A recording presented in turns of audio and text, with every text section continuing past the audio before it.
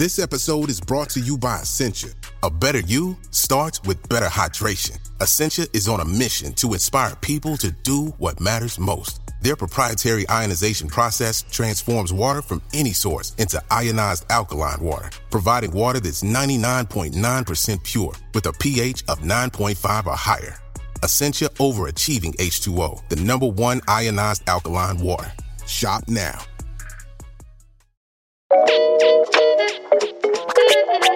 From BBC Science Focus, this is Instant Genius, a bite-sized masterclass in podcast form. I'm Daniel Bennett, the magazine's editor, and today I'm very excited to be talking about the Big Garden Birdwatch that's happening soon. I'm joined by Adrian Thomas, the RSPB's chief expert on gardening for wildlife. He's here to tell us what the UK's biggest crowd science project has uncovered thus far.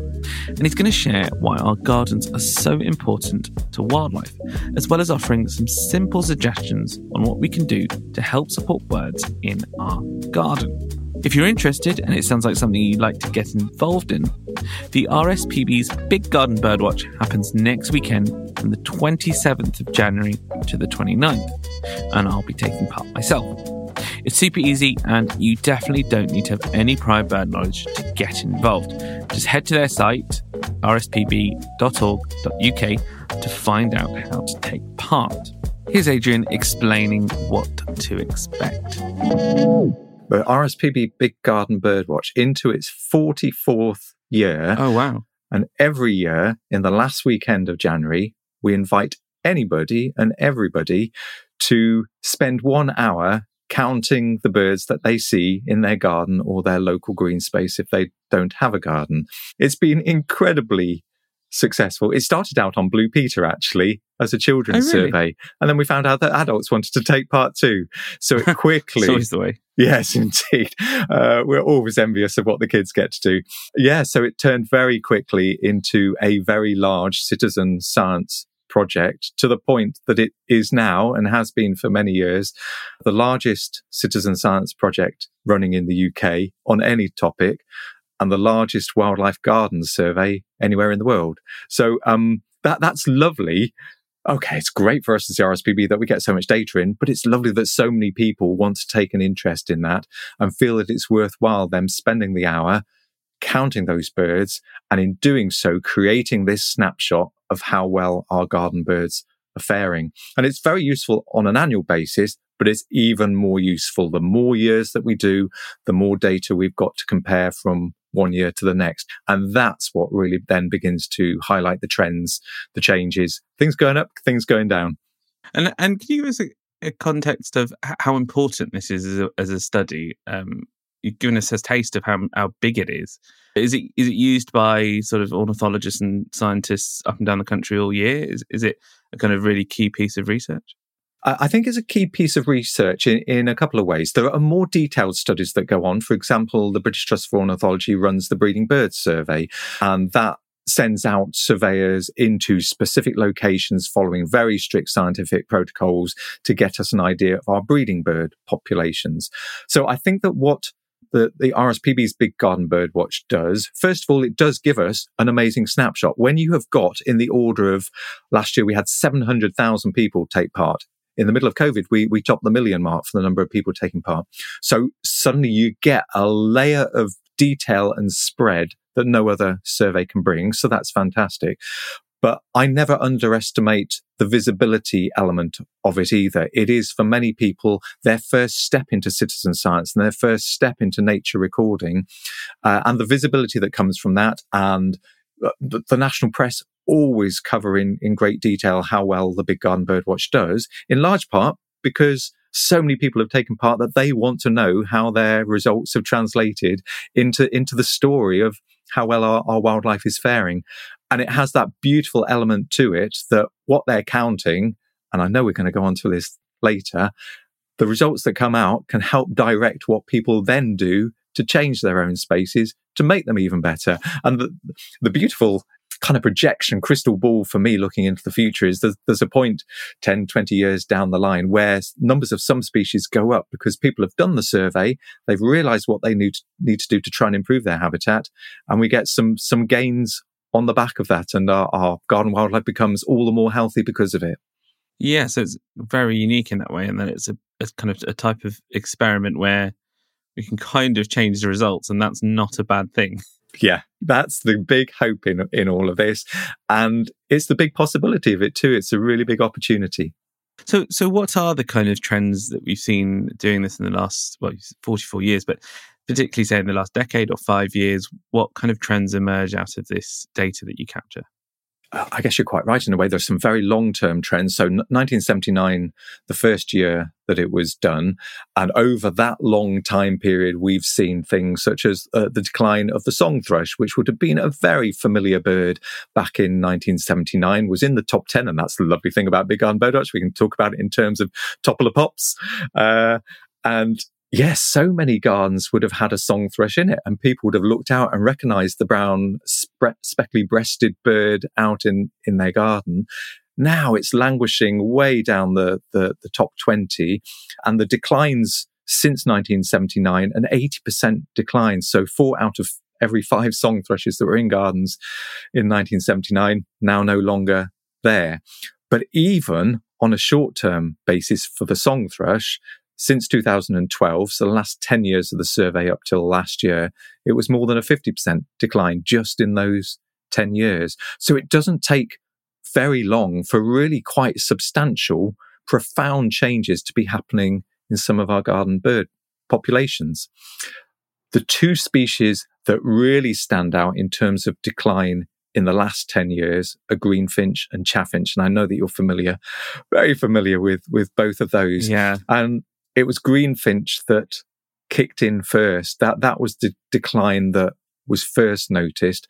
So that decline has been going on for a little bit more than a decade now, and has been pinned down, very topical in the light of COVID. It's been pinned down to disease and the transmissions of a disease called trichomoniasis between greenfinches.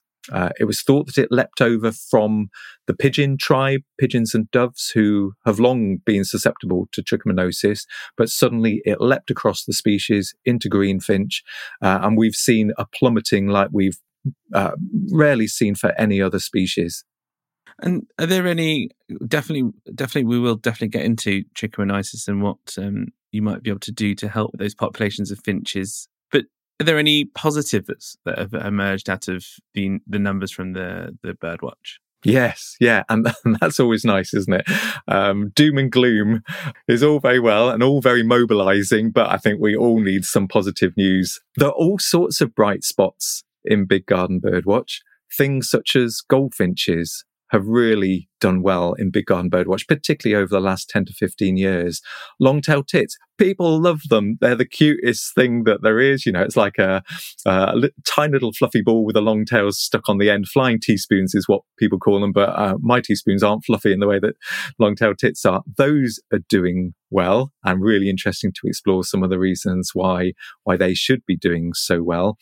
There are some species that people might not be quite so pleased about. The rise of the wood pigeon has been dramatic over the course of Big Garden Birdwatch since 1979, a rise of over 1,100%. So oh, wow. 12 times the number that there were back in 1979.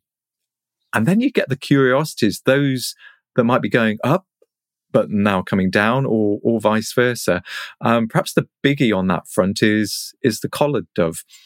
Didn't breed in the UK until the 1950s, underwent this amazing expansion from its original heartlands over in the Middle East and expanded all the way across Europe in the matter of a couple of decades until it became a really frequent garden visitor across almost the whole of the UK. Numbers absolutely ballooned, and now they're starting to go down again. So it's not always a straight up or a straight down. It can be a more complicated picture than that.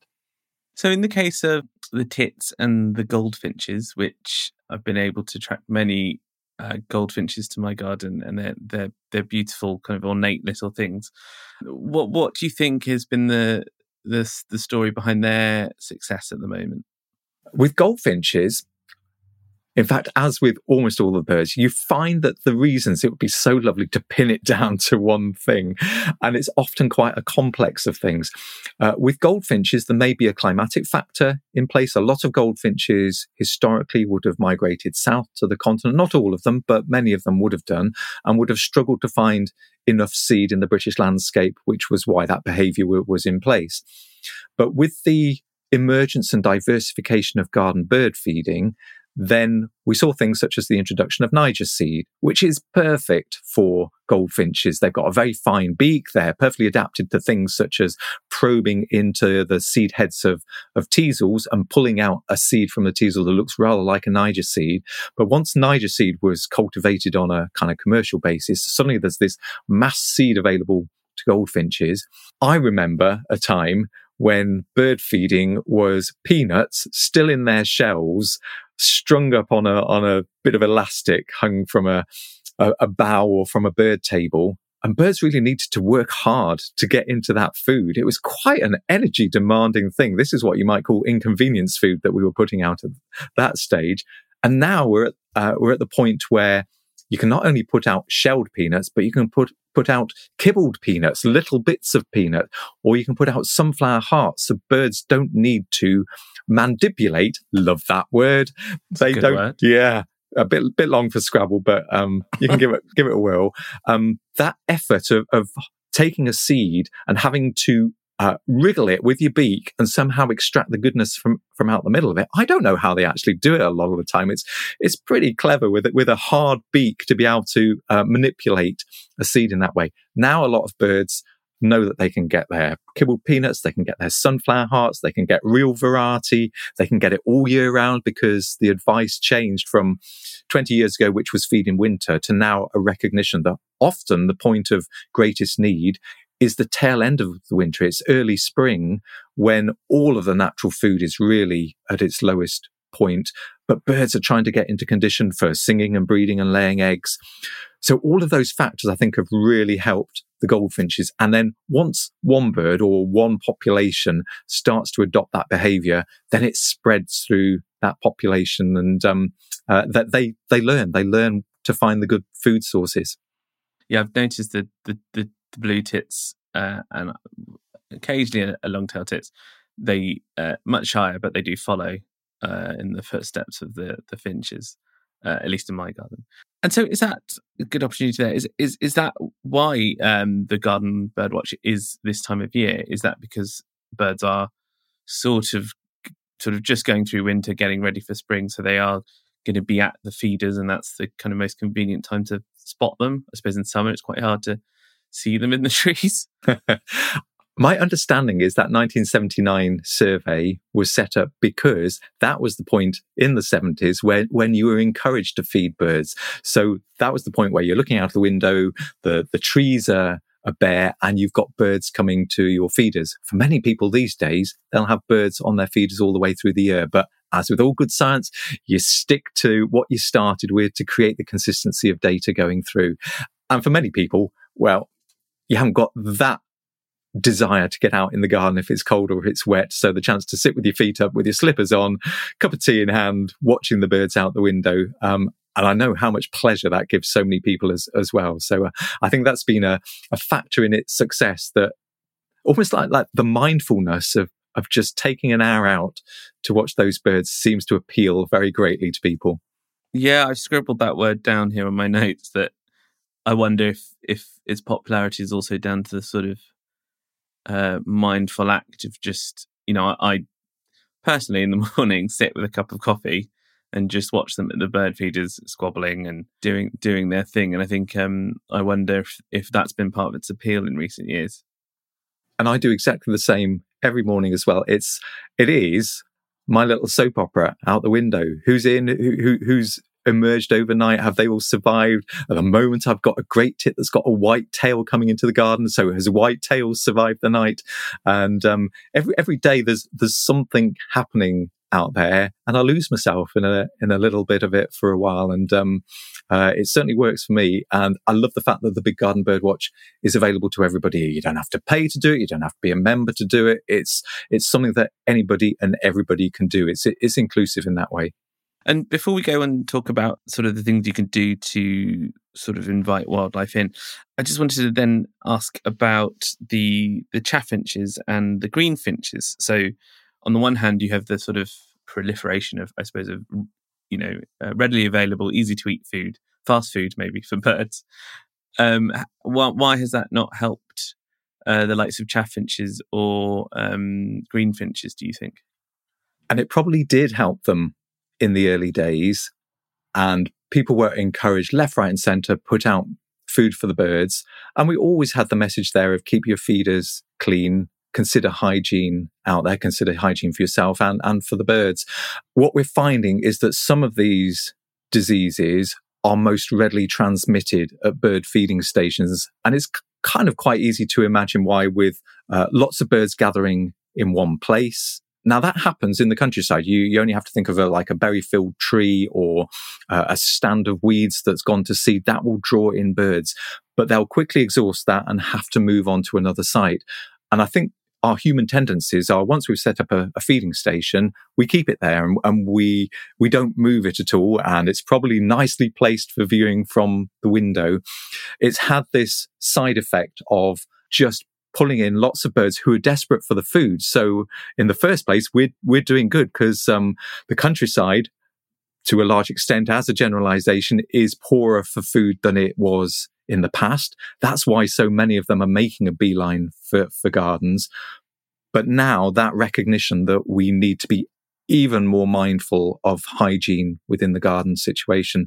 So the advice on that has really ramped up in only the last few years.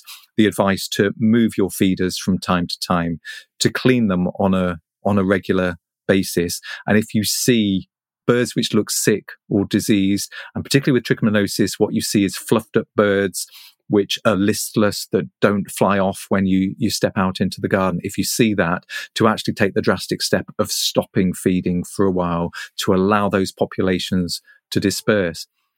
I think that the modern food types, the fast foods, as you so wonderfully describe them, they're a good thing because it means less spillage. So if you're feeding from a hanging feeder, trichomoniasis tends to be transmitted through the birds struggle to swallow. It's a disease that constricts their ability to swallow. So they're often salivating, and that saliva can be the transmission method for the disease. So if birds are gathering on the floor underneath where food is being dropped because it's taking time for birds to pick out the seeds that work best in their bills, then that's a problem. But if every bit of food is readily swallowable, then there's less lying around on the food and underneath, less chance for birds to gather to feed on it. Yeah, so unfortunately, I had exactly that scenario where we spotted a little chaffinch, fluffed up, sort of really out of sorts, to the extent where we were able to go and pick it up in a little tea towel and take it to a rescue centre where they told us that it had trichomoniasis, which is also called canker, I believe.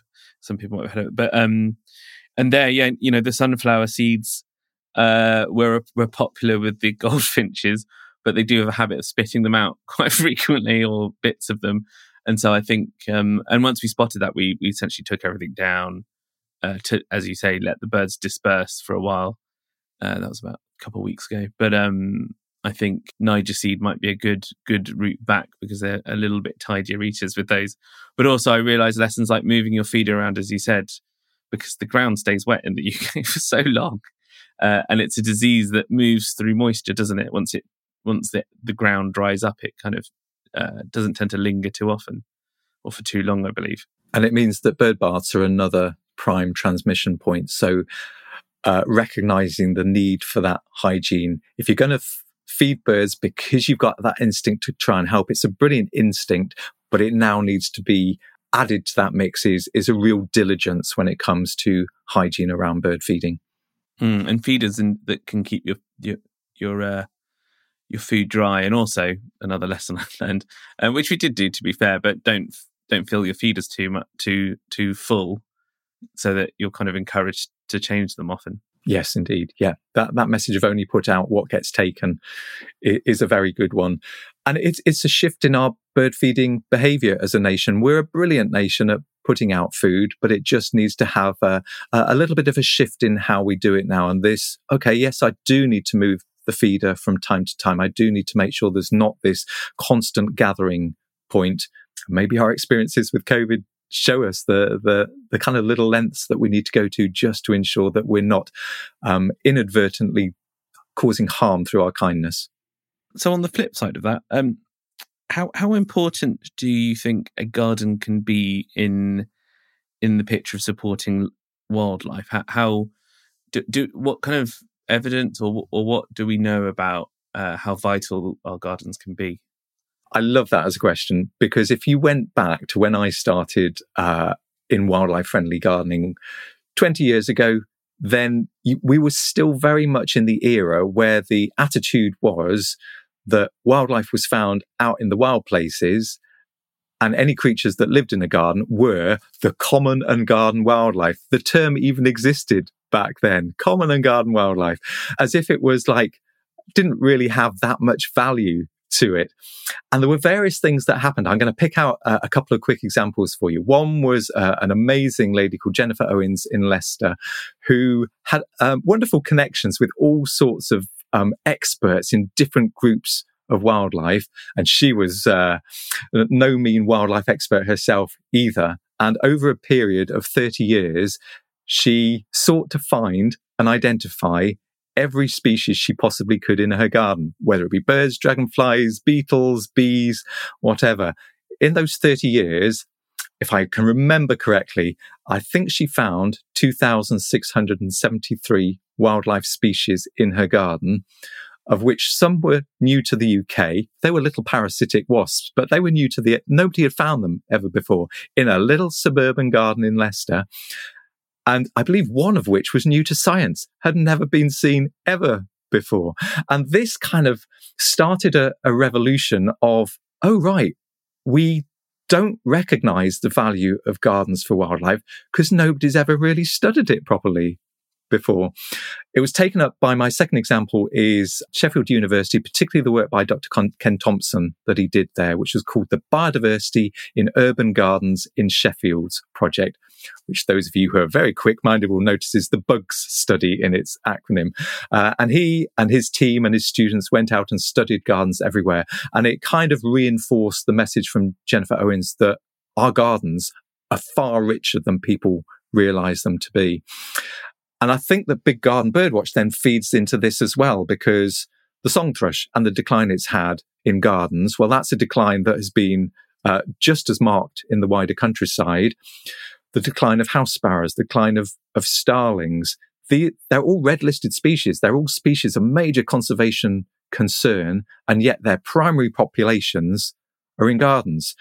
You only have to think about swifts or house martins. They rely so much on the urban environment. So increasingly, there is this recognition that gardens have a double value for wildlife.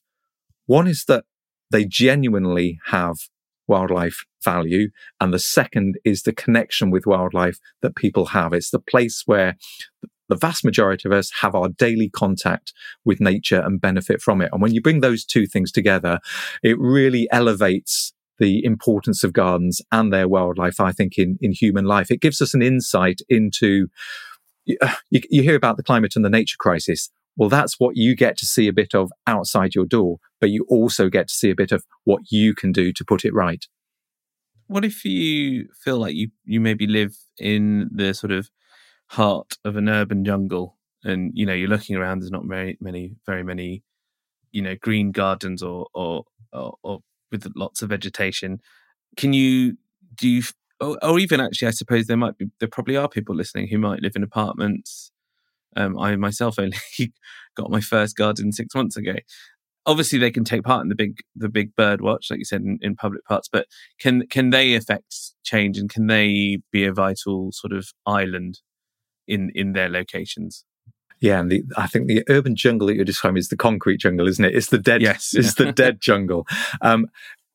I believe quite firmly after having spoken to so many people over the years, done so many talks and so much research on this, that everybody has a part to play in this. Now, that's not to say that if you're in an apartment, you have a roof garden or you have a balcony garden, that you're certainly not going to get the range of species that you would if you had a large country garden, and each success that you have is going to be hard won. Every butterfly that visits, every bee that visits. But what we're finding out, again, because there's been this upsurge in research into the urban environment, once it's begun to be recognised for the value that it has. After all, the gardens in the UK are estimated to cover 460,000 hectares. Huge. It's absolutely huge. It's 2.5 times the area of RSPB nature reserves that we've got out there, of that kind of order of scale. So if we all do our bit, all play our part, it can all add up into the whole. I'm a realist. I recognise that not everybody's going to get out there and do everything possible in their space for wildlife. And those spaces have to perform loads of functions for us as well. But as many people as possible doing a little bit is genuinely going to have an impact, particularly when there is such a problem across the landscape as a whole, in terms of species declines. And even on a balcony, there's plenty you can do to put in plants for pollinators and have a balcony that is buzzing with bumblebees and solitary bees and many other creatures too. And the thrill that I see people get when they take a seemingly barren little place and convert it and do what they can to make it for wildlife and then get some successes there, yeah, their joy is unbounded. I imagine if this is someone's first garden birdwatch, I imagine there's a bit of a competitive element. You count a few birds and you probably think, oh, I'd like to up that by next year, and I'd like to really see how high we can go. What would your starting steps be? Where would you start to try and I obviously want to say it's good for all wildlife, but we're here talking about birds, to encourage more birds into the garden. And the brilliant thing, I guess, is that the things that you do in the garden to benefit all wildlife will have an effect on birds because they're top of the food chain. So even if your target is birds and increasing birds, doing things that will benefit a whole range of wildlife will actually feed into the mini ecosystem that you create. And I think at its most simple, I have a number of key things that will have that broad range effect. And the first one for me is always about plants, which anybody who's a gardener will go, okay, you're giving me permission to grow as many plants as possible. Oh, yes, plants, and more plants. Thank you very much. And that includes trees, shrubs, climbers, flowering plants. Whatever you can do to green up the space is going to be so much better than whatever happens to grey up the space. Anything that puts in place tarmac or concrete or decking or plastic grass, any of those things are going to effectively seal the surface of our world and take it down a less biodiverse route. So plants are a great starting point. Water is always invaluable in the garden environment for wildlife. For birds, it's bathing and drinking, but it's such a hot spot for so much life in the garden. And I'd like to think that every garden could potentially have, if not a mini pond, which would be the most rich habitat water-wise, at least a bird bath in the garden is a great starting point. I think recognizing the value of plants when they die. So as well as growing plants, don't have to be green-fingered, just give anything a whirl. Trees want to grow, plants want to grow. But when trees shred their leaves or you prune a plant or an annual has finished, that is gold dust once you've finished with it. And I'm always surprised how many people are quick to put that in the green bin and send that material away, because it's a breeding ground for all the detritivores that eat that material, all the wood lice, and that then fuels all the food chains above that too. So I have my log piles and stick piles and compost heaps, and I see that as a gift from the garden, all of that material. Embrace some of the decay. Yeah, absolutely. Gardens, I think we have to recognise, are often quite young habitats. So birds that like to nest in holes, for example, whose original habitat would have been mature woodland, then they often don't have those holes. So adding supplementary nest sites for birds to mimic more ancient habitats is a good thing.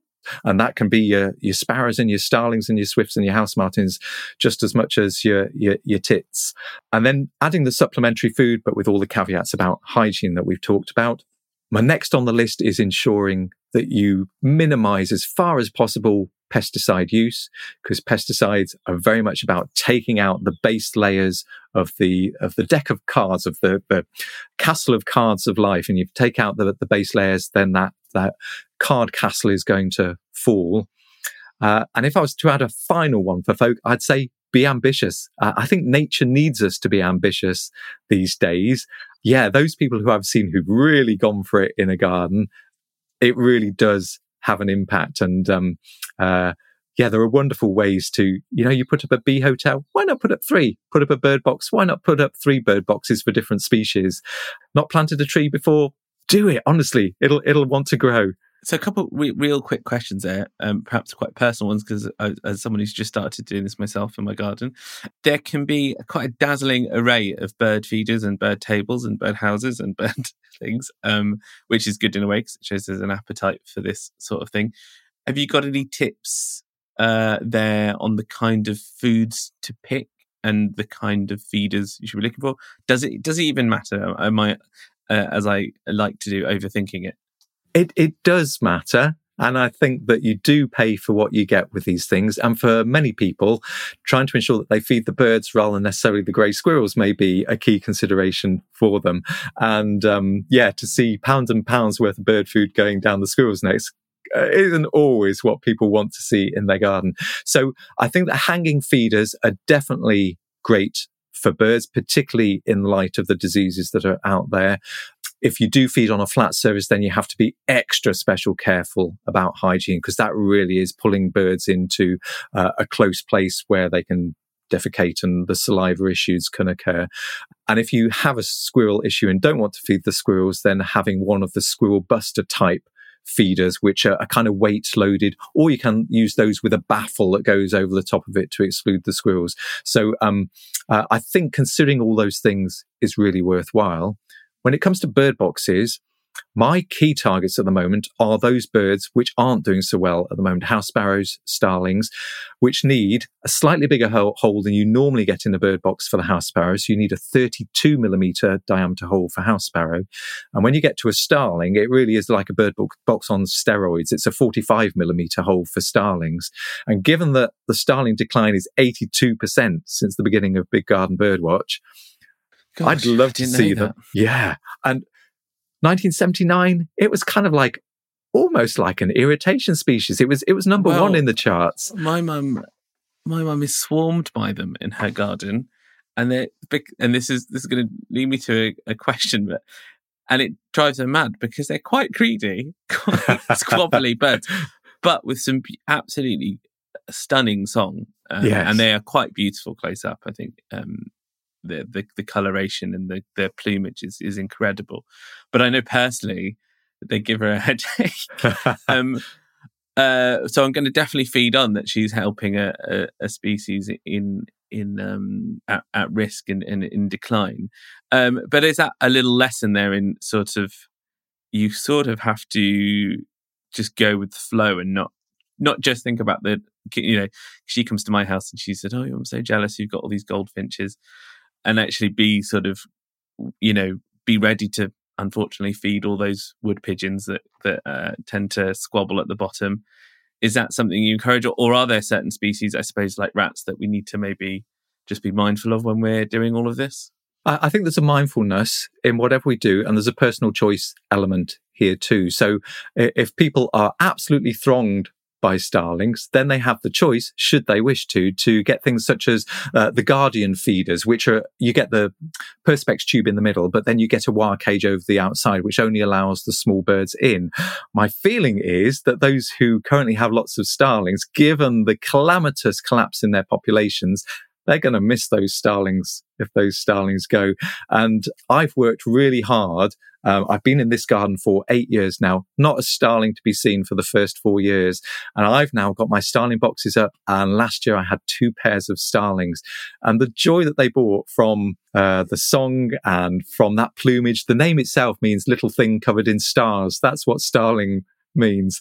And I can't tell you the pleasure that I've got of them being back and just that cocky chirpiness that they bring to the garden. But yes, it's something that I think all of us, when we're feeding, when we're creating the garden, we can choose and we can adapt our garden to fit what we're trying to do. I work quite hard in my garden to improve my butterfly populations. I know they're very attractive and immediate species, and I love seeing them, but you plough your effort where your interests are. And I think what will happen, and what is happening, so many people are embracing wildlife-friendly gardening these days. It's gone from being niche, a little bit odd 20 years ago when I started, to now every program that's on gardening just has to mention it.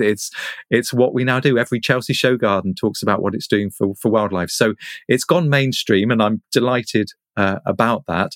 But it still means that each of us can do it in our own way to fit everything else that we need our gardens to be. This isn't about making part of your garden good for wildlife. It's incorporating wildlife throughout your garden, as well as the things that you need your garden to be. And each of us is so individual that we're all doing it our own different ways. And that is some of the wildlife glory of gardens. The diversity of habitats that we've created is one of the reasons why gardens are such a great place for wildlife. It's such a key place for common things like the blackbird, one of the most beautiful songsters that we've got. In Victorian times, blackbirds were almost exclusively a woodland species. And then they found that our garden environment, with its scattered trees and scattered lawns, it's like a strange open woodland that has turned out to benefit and support blackbirds in a way like almost no other habitat. Is there a bit of a misconception around gardening for wildlife that it means, just letting your garden go to the wild and just leaving it be, and, long wild grass and brambles? Is that how it goes? It is a misconception. And when I started, the concept of wildlife-friendly gardening immediately evoked in people's minds messy, scruffy. If you want a messy, scruffy garden, you can do that, and it's probably going to have plenty of value for wildlife. But if every garden was just abandoned, it would be a mass of bramble and nettle probably in only a few years. And those rules of what to put in for wildlife, plants and water, you can put them in the way that you want to. Wildlife doesn't mind symmetry. Wildlife doesn't mind straight lines. You can have a longer area of grass in your lawn, but you can cut neat edges around the edges of it. So it kind of like picture frames your mini meadow, your pop-up meadow. So there are so many ways of having an attractive garden that's still good for wildlife. Pollinators, they love flowers. You can fill your garden with those plants that are rich in nectar and pollen and produce the most colourful gardens. So there are so many ways to create a wildlife-rich garden. They can all fit with our needs in the garden, and you can make that garden to fit your style, whether you want a cottage garden style or a formal garden style. It's just following those key rules of a plant-filled, water-filled, food-filled and shelter-filled garden for wildlife. If you can achieve that in whatever way you want to, you'll be doing a great job. That was Adrian Thomas there, the RSPB's chief expert on gardening for wildlife. Again, if you want to find out how you can get involved in the Big Garden Birdwatch, head to rspb.org.uk. It's super easy to take part, and I think it's a great activity to do with the kids. Thank you for listening. The Instant Genius podcast is brought to you by the team behind BBC Science Focus magazine, which you can find on sale now in supermarkets, newsagents, and on your preferred app store. Alternatively, do come find us online at sciencefocus.com.